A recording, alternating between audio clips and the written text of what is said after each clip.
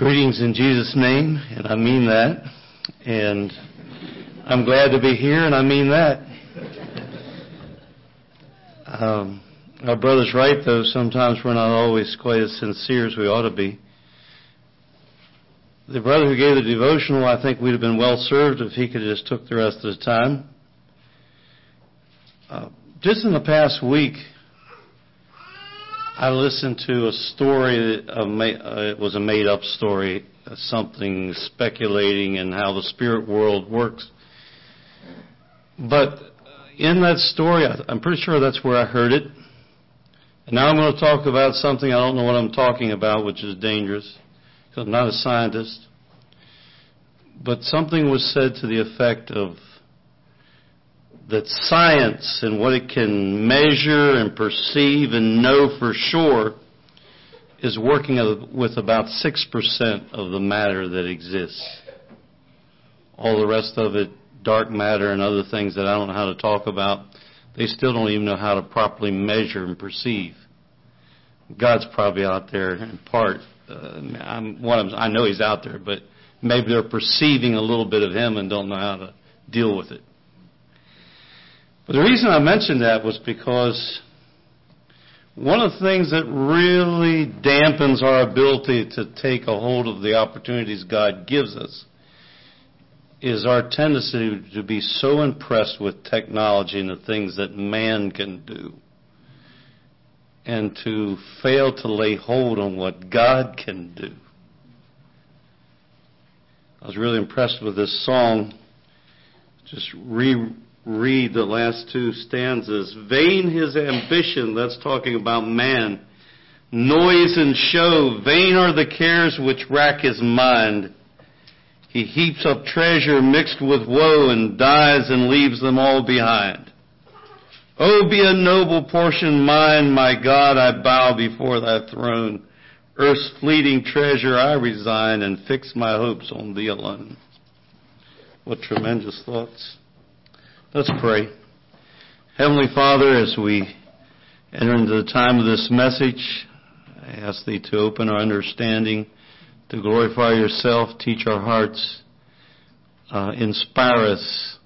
Help us to turn our affections away from the beggarly abilities of men, to fasten our heart in love and desire upon You, O God, our Maker, our Lord, our Redeemer, our Judge, and our Savior. We thank You in Jesus' precious name. Amen.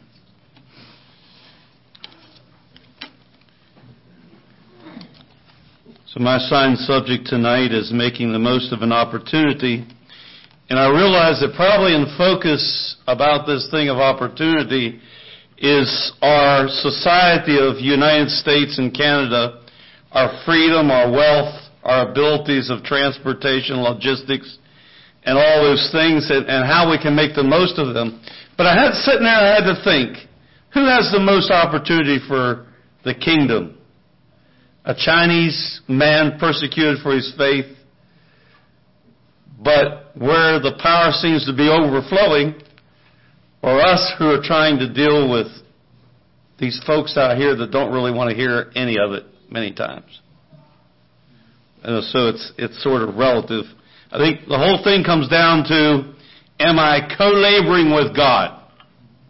He didn't make me a Chinese, and I don't know if there's any here tonight or not.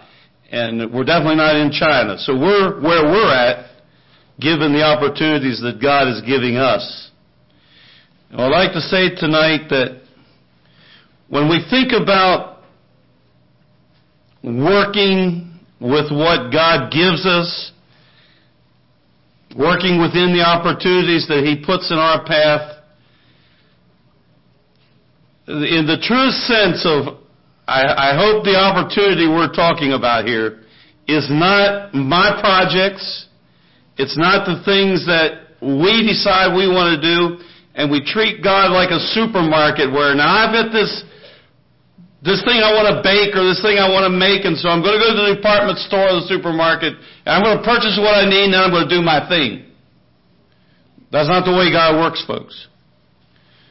God made us and bought us. We belong to Him. It's our business to get into His program.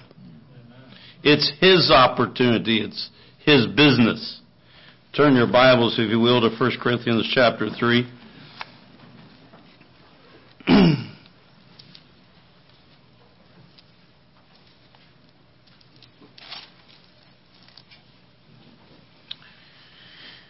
I want to begin to read with verse 9. 1 Corinthians 3, verse 9. For we are laborers together with God. Ye are God's husbandry. Ye are God's building, according to the grace of God which is given unto me as a wise master builder. I have laid the foundation, and another buildeth thereon. But let every man take heed how he buildeth thereupon. For other foundation can no man lay than that is laid, which is Jesus Christ. Now if any man build upon this foundation gold, silver, precious stones, wood, hay, stubble, every man's work shall be made manifest, for the day shall declare it. Because it shall be revealed by fire, and the fire shall try every man's work of what sort it is. If any man's work abide which he hath built thereupon, he shall receive a reward.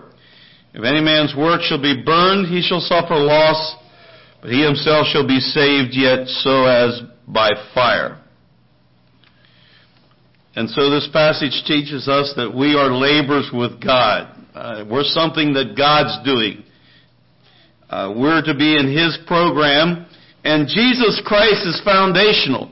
And I want to make clear that He's not only foundational as Savior and our introduction into the body of Christ and into the kingdom of God, but He is the standard, and He's the life, He's the energy, He's the defining values of this spiritual building that we're striving to build. And it matters the quality of the work we do.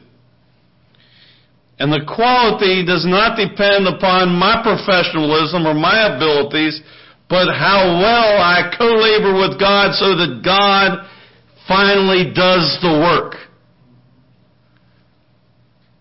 As I labor with God, with people, that finally God can do in another person that which He's done in me and more, even if they weren't born into an Anabaptist family. And so our goal is that in this spiritual house, the house of God, the kingdom of God, that as we co-labor with God, there is being erected in the kingdom gold and silver and precious stones. Now, I was given some notes, some guidelines for this message, and one of the suggestions was Nehemiah. And so I'm going to do that tonight. By the grace of God, we're going to take an Old Testament passage, personage, Nehemiah, and we're going to, from the life of Nehemiah and his experiences, take a look at what it means, what it's like in shoe leather to build gold, silver, and precious stones in the kingdom of God, which to me is making the most of the opportunity of my life and yours. So if you'll turn to the book of Nehemiah, that's where we're going to spend the rest of our time in this message in the Word of God.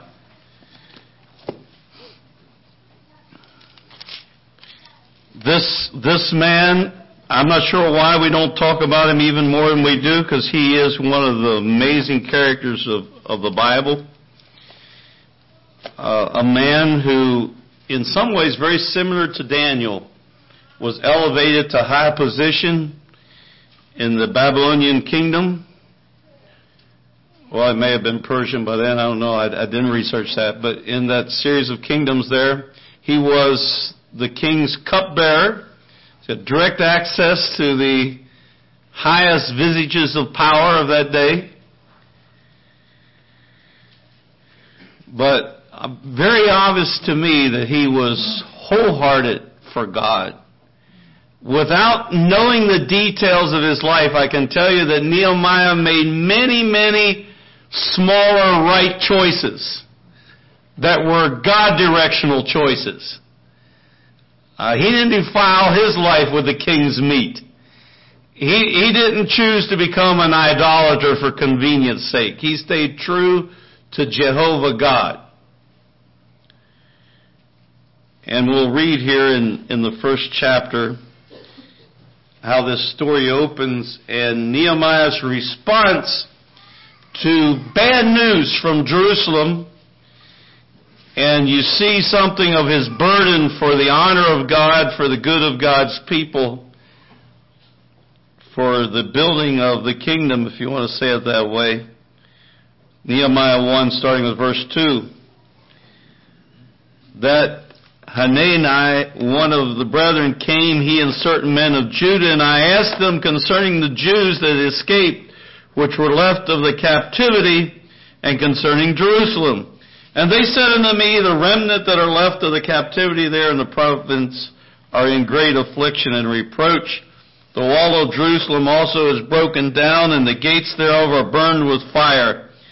And it came to pass when I heard these words that I sat down and wept, and mourned certain days, and fasted, and prayed before the God of heaven, and said, I beseech thee, O Lord God of heaven, the great and terrible God, that keepeth covenant and mercy for them that love him and observe his commandments. Let thine ear now be attentive and thine eyes open, that thou mayest hear the prayer of thy servant, which I pray before thee now, day and night, for the children of Israel, thy servants, and confess the sins of the children of Israel, which we have sinned against thee, both I and my father's house have sinned.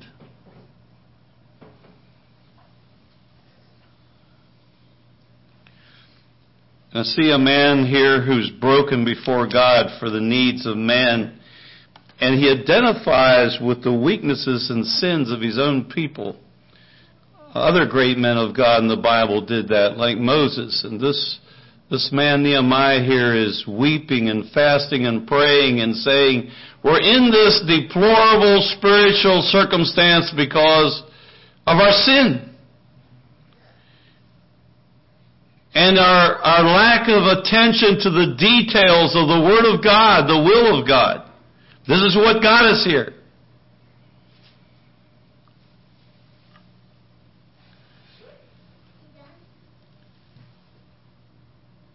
And I want to say tonight, brethren, almost all of you are ministers. I know maybe a few aren't, but most of you are. If you and I want to see God work in the areas of where we're called to serve, the attitude of Nehemiah's heart is indispensable. Our money, our mechanisms, our methods, our programs are not going to do what it takes. We need to humble ourselves before God, first of all for our personal need. And to make sure that in my life there is not standing between me and God that which impedes blessing. And that humbles me tonight just to say that. If we want to build with gold, silver, and precious stone, we have to start with an attitude of repentance for the lack of fruitfulness and the lack of success in the efforts of God's people. I think if there will be regrets in heaven for those of us that get to heaven, that likely one of the chief ones will be what could have been accomplished had we been closer to God. And if we'd have had a greater sensibility of the needs / opportunity that God put in our way. I hear so many people complain about the spiritual circumstances they're in or the people they need to work with. And I remember an old mentor of mine who said this. He said, if you're in a Sunday school class and it's boring, do something about it. It's your responsibility to make it a live class. Is the need of the church, is the need of the hour our opportunity? that if we would humble ourselves before God, then maybe God could do something. Maybe God's waiting until I bow and weep and fast and pray. This was a righteous man. I believe he was a cut above the average of the Jews he was fellowshipping with. And yet he made it his business to humble himself before God. It's a good place to start if we want to avail ourselves of an opportunity. I actually believe China, America, Canada, Central America, South America, Asia, we can't be in all those places. But I do believe God has a ministry for every person who will humble themselves before God. That's a big key. And Nehemiah did that. I also see that Nehemiah was committed to God first. I don't know how he got elevated to be the cupbearer of the king. We have more of the story how it happened in Daniel and his three friends' experience. Some of the obstacles that God helped him overcome miraculously to serve in the kingdom. I'm not sure how it was with Nehemiah, but at this critical moment, when he had access to the king's presence, and he had position, and he had wealth, and though things could be really fickle in those countries and you're standing, I mean, if the king decided to not like your looks one morning, your head could fly and there wasn't going to be any court of appeal. So I don't know about security, but he did have a pretty good spot. And if he wanted to protect that spot, one of the last things he wanted to do was do what he did. Now, the king noticed that he was sad, but if you notice these scriptures carefully, you notice that Nehemiah determined that he was going to use the opportunity of his position to do something about Jerusalem, even before the king saw his sad countenance. Look at the last verse of chapter 1. O Lord, I beseech thee, let now thine ear be attentive to the prayer of thy servant, and to the prayer of thy servants who desire to fear thy name and prosper, I pray thee, thy servant this day, and grant him mercy in the sight of this man, the king, for I was the king's cupbearer. And so he knew what he was going to do. The kingdom of God was first. And then we see how that worked out in the following verses in chapter 2. And it came to pass in the month Nisan in the 20th year of Artaxerxes the king, that wine was before him, and I took up the wine and gave it unto the king. Now I had not been before time sad in his presence. Wherefore the king said unto me, Why is thy countenance sad, seeing thou art not sick? This is nothing else but sorrow of heart. Then I was very sore afraid, and said unto the king, Let the king live forever. Why should not my countenance be sad, when the city, the place of my father's sepulchres, lieth waste, and the gates thereof are consumed with fire? Then the king said unto me, For what dost thou make request? So I prayed to the God of heaven. And I said unto the king, If it please the king and of thy servant have found favor in thy sight, that thou wouldest send me unto Judah, unto the city of my father's sepulchres, that I may build it. And Nehemiah put himself on the line. He was committed. You know, just here the other night we had a men's meeting in our district, and we talked about needs of missionaries for Guatemala and also for boys' camps work. And, you know, you almost see the wheels turning in people's heads, because if you're going to go serve in somewhere outside your home area, whether it's a couple hours or whether it's a couple countries away, you're going to interrupt business, you're going to interrupt jobs, you're going to interrupt family ties.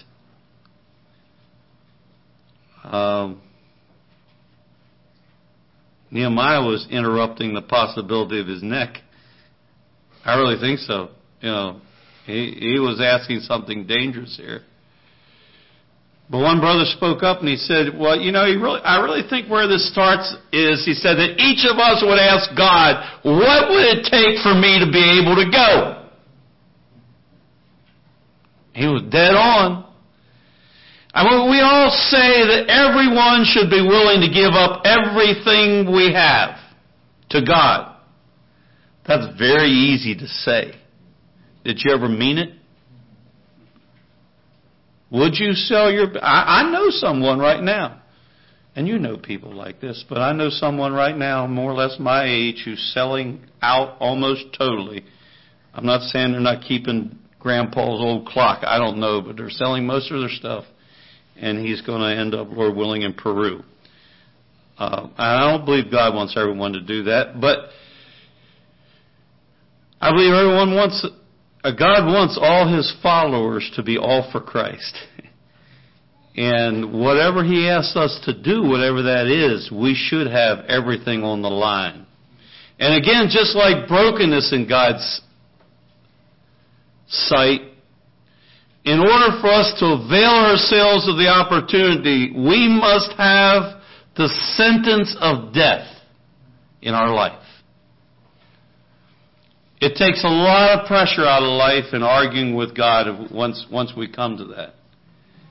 In fact, if it literally has happened to you sometime, that's not a bad thing either. If you ever had a point in your life where you didn't know if you was going to live because of something you needed to do for God, that's a good experience.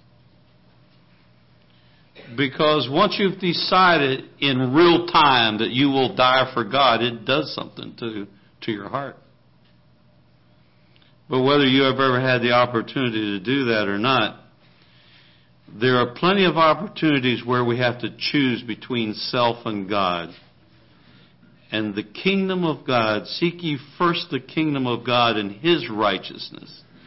And I believe though it was an Old Testament experience, Nehemiah was doing that here. He was saying the good of Jerusalem, the good of my people, before my position, before my life even.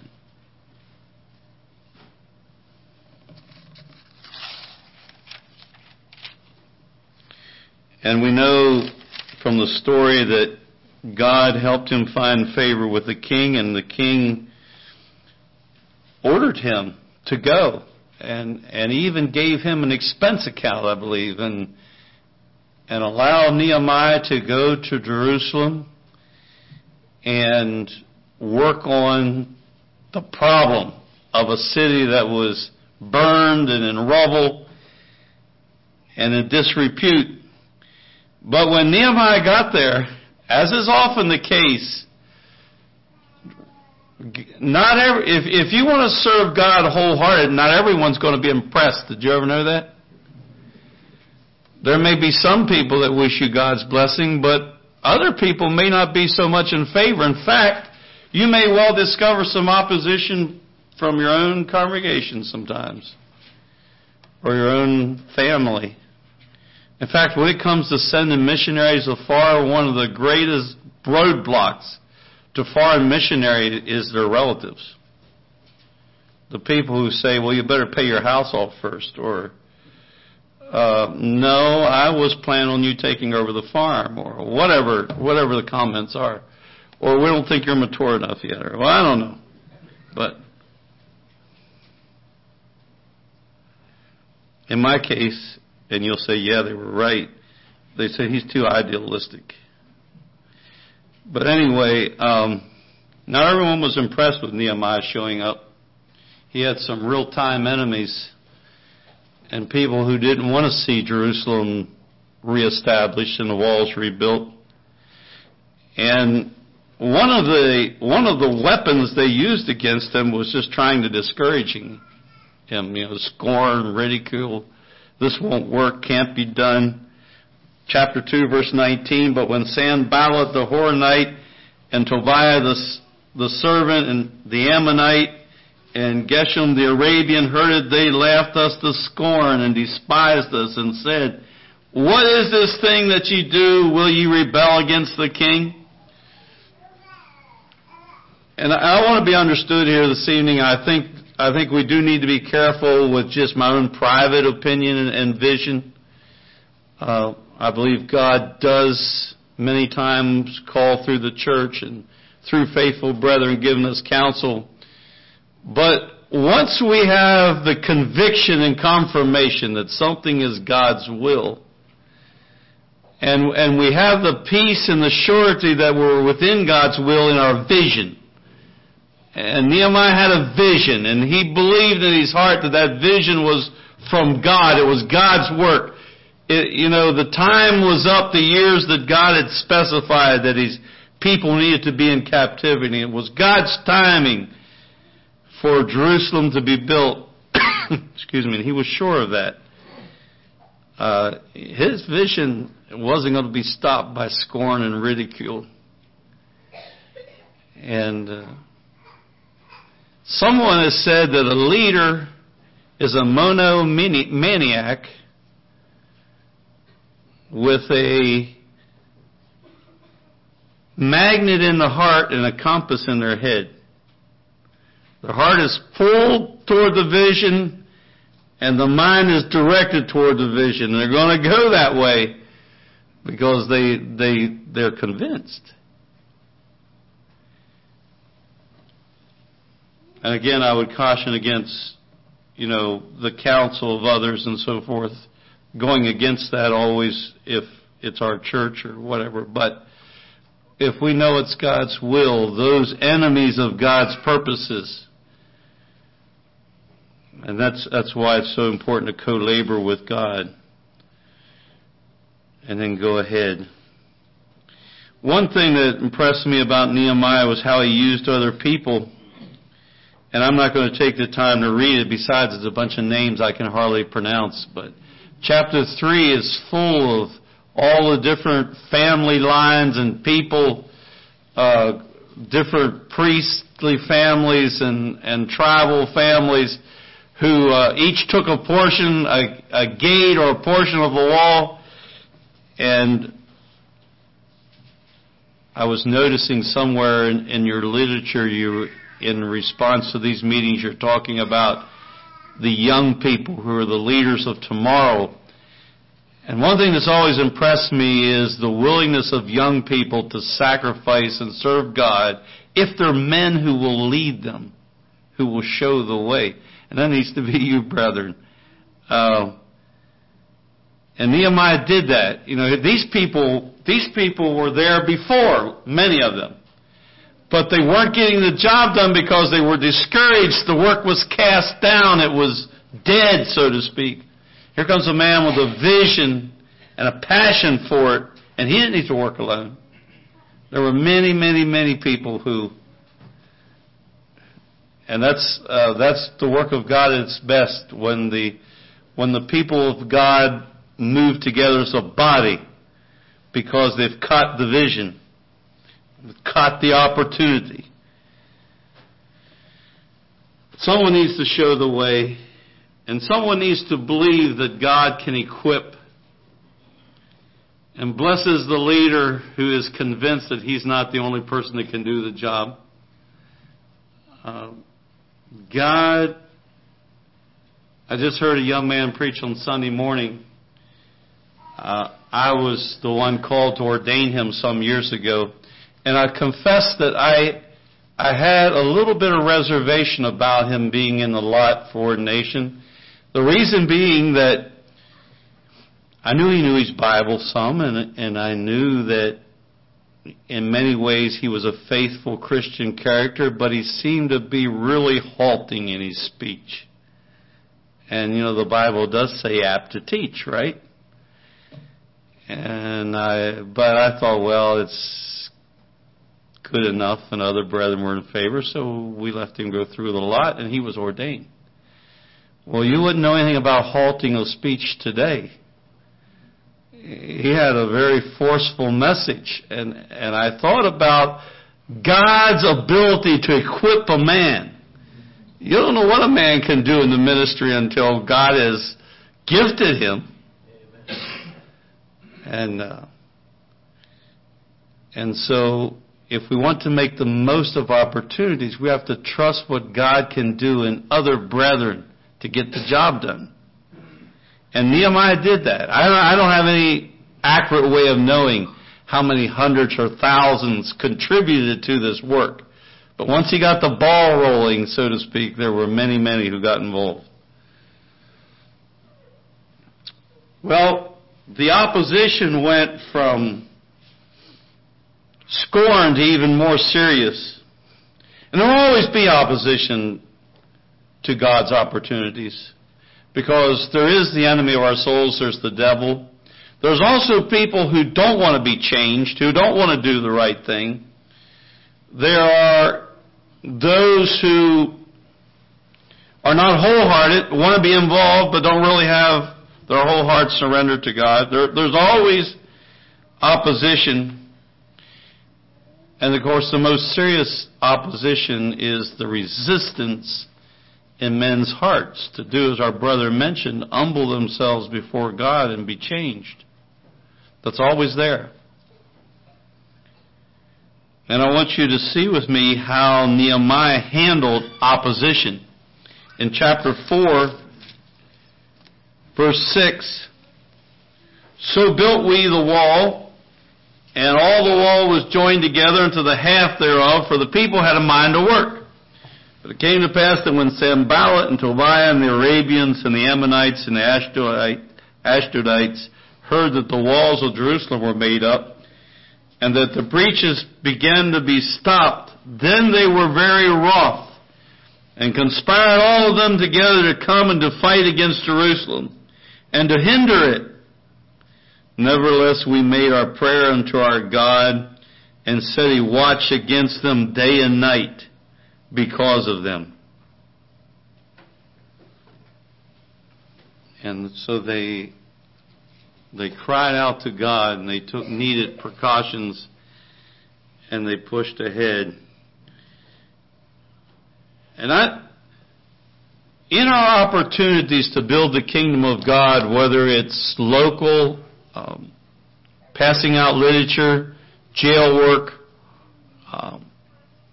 retirement centers, working with different needs of people, addicts, whatever, emotionally disturbed people, or whether it's boys' camps or whether it's foreign missions, one of my concerns is a fallacy that is sometimes found in the circles of conservative Anabaptist people. I really personally feel this is a heresy. I'm going to tell you what it is. The concept that our job is only to witness and the rest is God's business. Well, it is true that only God can convert a soul. No man can come to Christ except the Father draw him. I understand that.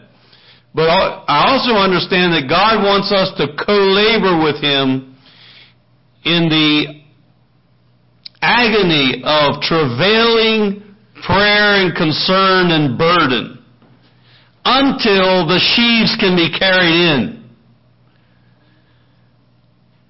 And so when we have those jail services, or when we have that boys' camp, or when we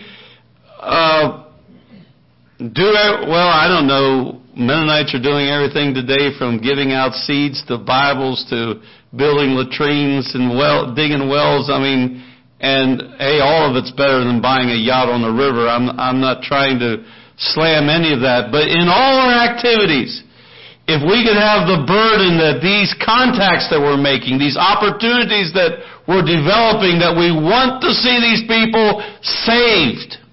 We want to see them converted. We don't want them just to see Jesus. We want them to experience Jesus. And there'll never really be gold, silver, and precious stones unless we get through to that. You know, we want people just to get to eternity and say, well, I saw Jesus when this group of young people came and sang on our streets. But I don't know, I just never... Yeah. And maybe part of it was our fault. And it's hard for us to believe sometimes. I was just thinking about this 13-year-old black girl in our Saturday morning markets that my wife and I do, and some of my daughters sometimes. She likes to come around and help us roll out pretzels and I think she likes to eat them, but she's a friend of my daughter, and her mother's a Jehovah's Witness. The called dad of the house is not her dad. You can understand that. How that's much the way society is. The brother comes along as a half brother. And the other day it dawned upon me, you know what? You talk religion sometime in front of this girl, and but do you really believe she could be converted? And I was struck with the conviction that instead of just once in a while saying something about Jesus, I really ought to get serious about interceding for this girl's soul. And with me, I'll start with me. I think so many times that's the vision that's lacking in our opportunities. That we would strive to overcome the opposition. See, that girl has an enemy that never wants her to be saved. That wants her to be a repeat social casualty. A repeat sin casualty.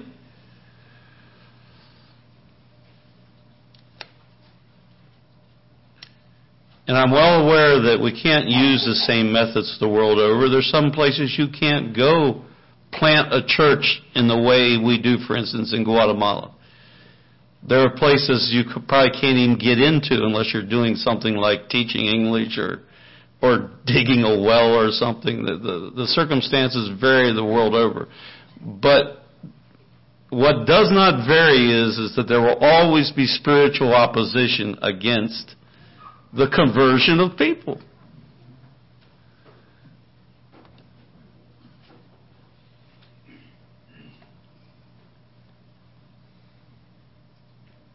And I'm going to say this tonight. I think I'm right on this based on the scriptures that I won't take time to read out of the New Testament. But I believe that God has called us to be agents of conversion of people out of the prison cells of the devil into the kingdom of God. I will build my church, and the gates of hell shall not prevail against it. That's what Jesus said. He said, I want you to go into all the world and make disciples of every people group. That's paraphrased, but that's what it's saying. I want you to make disciples of every people group. I want you to baptize them and teach them to live a God-honoring, Jesus-like Christian life. That's the entirety of the Great Commission. Make disciples of people, get them baptized, and teach them to live like Jesus. And then they're gold, silver, and precious stones in the house of our God.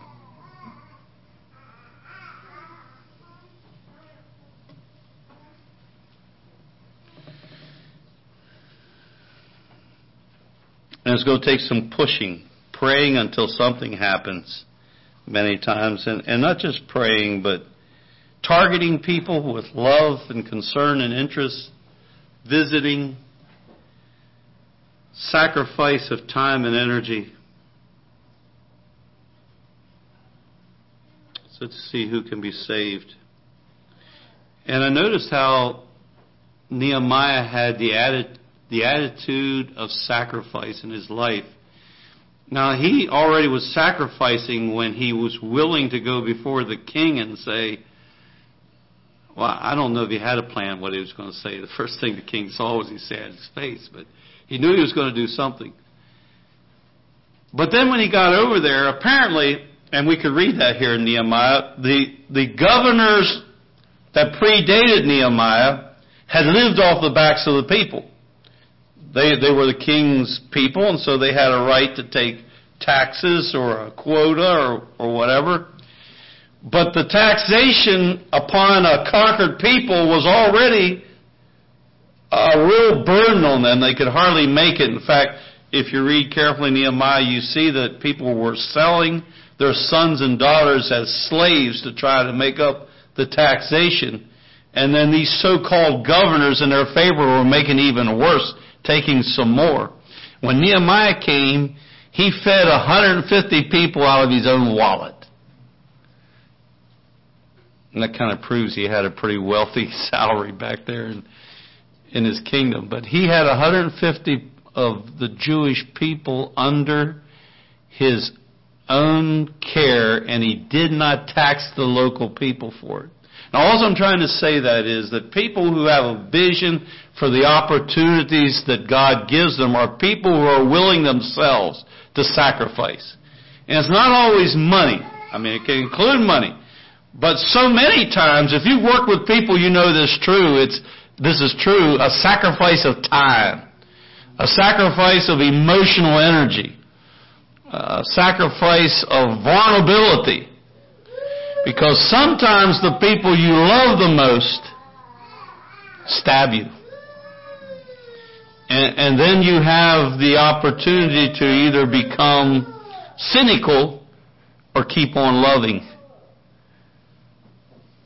I think it was David who said, "For my love they are my enemies." And you don't win every case.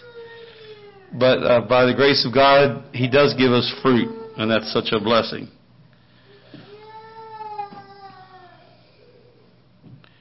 I don't know, we really have it good in the United States and Canada. We can earn our living with time left over. We can earn our living, take care of our families, and still be able to travel and to serve. But the downside to that is we are sort of adverse to pain and lack of sleep. You know, praying half the night's almost something more than we can handle. Getting up early in the morning to do something special for God, or late at night, or... I'm not faulting you, brother, at all, because I probably would have fell asleep if I'd have been here this afternoon. But putting up with a whole afternoon of sitting through meetings, you know, real suffering for us, isn't it? Poor fellas. But no, that, you know, we really think we sacrifice, do we? I mean,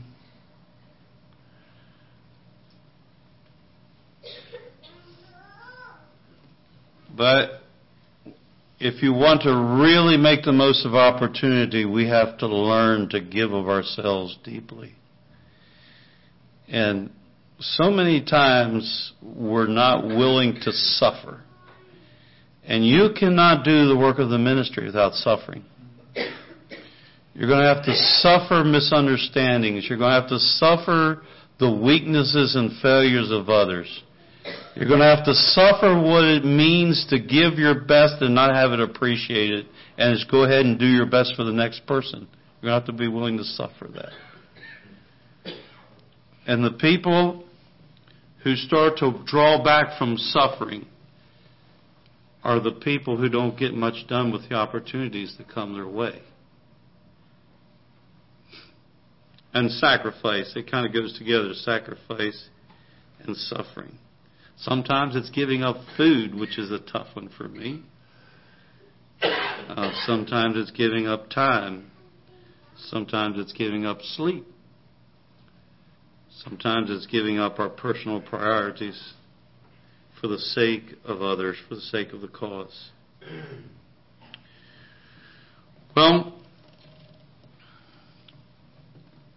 I already said in this message that we're called to build upon Jesus Christ. And Nehemiah was true to the purity of the doctrine. He was not an ecumenical man. He was not trying to build a seeker-friendly religious club. He wanted the true house of God in Jerusalem, the purity of the faith. I see time is getting short, so if you would just, I'm not going to read it, but in chapter 6, in the first part of that chapter, the next tactic the enemies tried was they wanted to be part of this. They wanted to get involved. So let's work together. And I don't think Nehemiah would have been against them working together if those people would have been willing to become true worshipers of Jehovah and meet the same standards he was trying to live by. But he wasn't willing to compromise the purity of his faith in Jehovah in order to avoid opposition.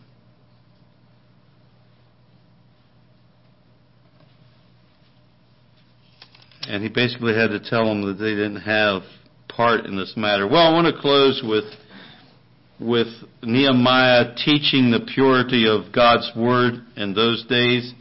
In chapter 8, verses 1, 6, and 8, Nehemiah 8, verse 1, and all the people gathered themselves together as one man into the street that was before the water gate, and they spake unto Ezra the scribe to bring the book of the law of Moses, which the Lord had commanded to Israel. Verse 6, and Ezra blessed the Lord, the great God. And all the people answered, Amen, Amen, with lifting up their hands. And they bowed their heads and worshipped the Lord with their faces to the ground. Verse 8, so they read in the book in the law of God distinctly, and gave the sense, and caused them to understand the reading. Now, folks, as has always been the case, lamentably so, a true revival doesn't last endless generations.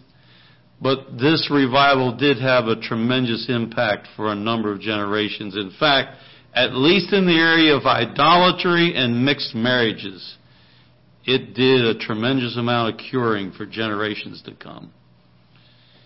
And Nehemiah was faithful in that, calling out the leaders who had corrupted themselves with marriages outside of God's people, in calling the rich folks to stop making slaves out of their brethren, in calling for a true worship back to Jehovah's standard. He did that.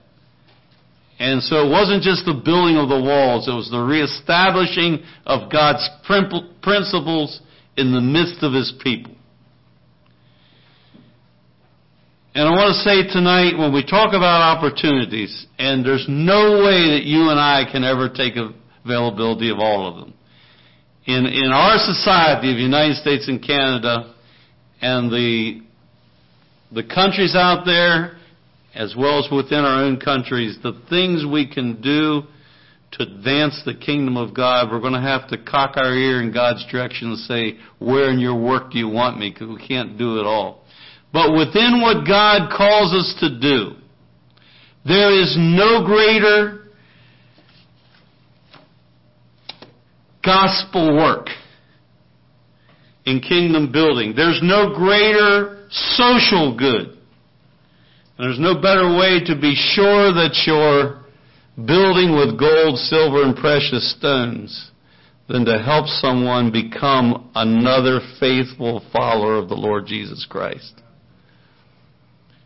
And I suppose that would be my plea with you tonight. Don't stop with saying, well, I spoke of Jesus today. Don't stop with digging a well. Don't stop with whatever you're doing in the name of Jesus. That I believe testifying for Christ is of value in itself. I'm not saying it's not. But the greatest social good. Look, I don't know what your last name is tonight, but if you're not a first generation Anabaptist, I want to tell you what you are. You are the ongoing social benefit as well as spiritual benefit of someone who evangelized your forefathers. And the benefits are still being felt and experienced yet tonight. Somewhere way back the line, most of my background is Eby and Martin, but there were unchurched Ebys and Martins, and someone did the greatest social good that could ever be done when they helped lead the first one of them to Jesus Christ. I understand that each of us need to make our own decision, but you understand what I mean, how that goes from generation to generation. We have a brother who's a bishop in the churches there in Guatemala. And I've told this story many times because it makes it so clear to me. I may even told it here in missions conference. So what? You forgot. I'll tell you again. One Sunday morning, I went visiting before the Sunday morning service with him, and we were walking down this dusty street, and there was this man lying drunk and semi-unconscious in the ditch. And he said, "That's my uncle." And so, yeah, okay, so it's your uncle now. I thought, well, what about your dad? And so I asked him. He said, well, my dad died that way. And I said to him, your children don't know anything about that, do they? He said, no. And you know, recently one of his sons married Vernon Martin's daughter. And so, you know, it's another generation. In fact, his mother became a Christian, so it's 3 generations now.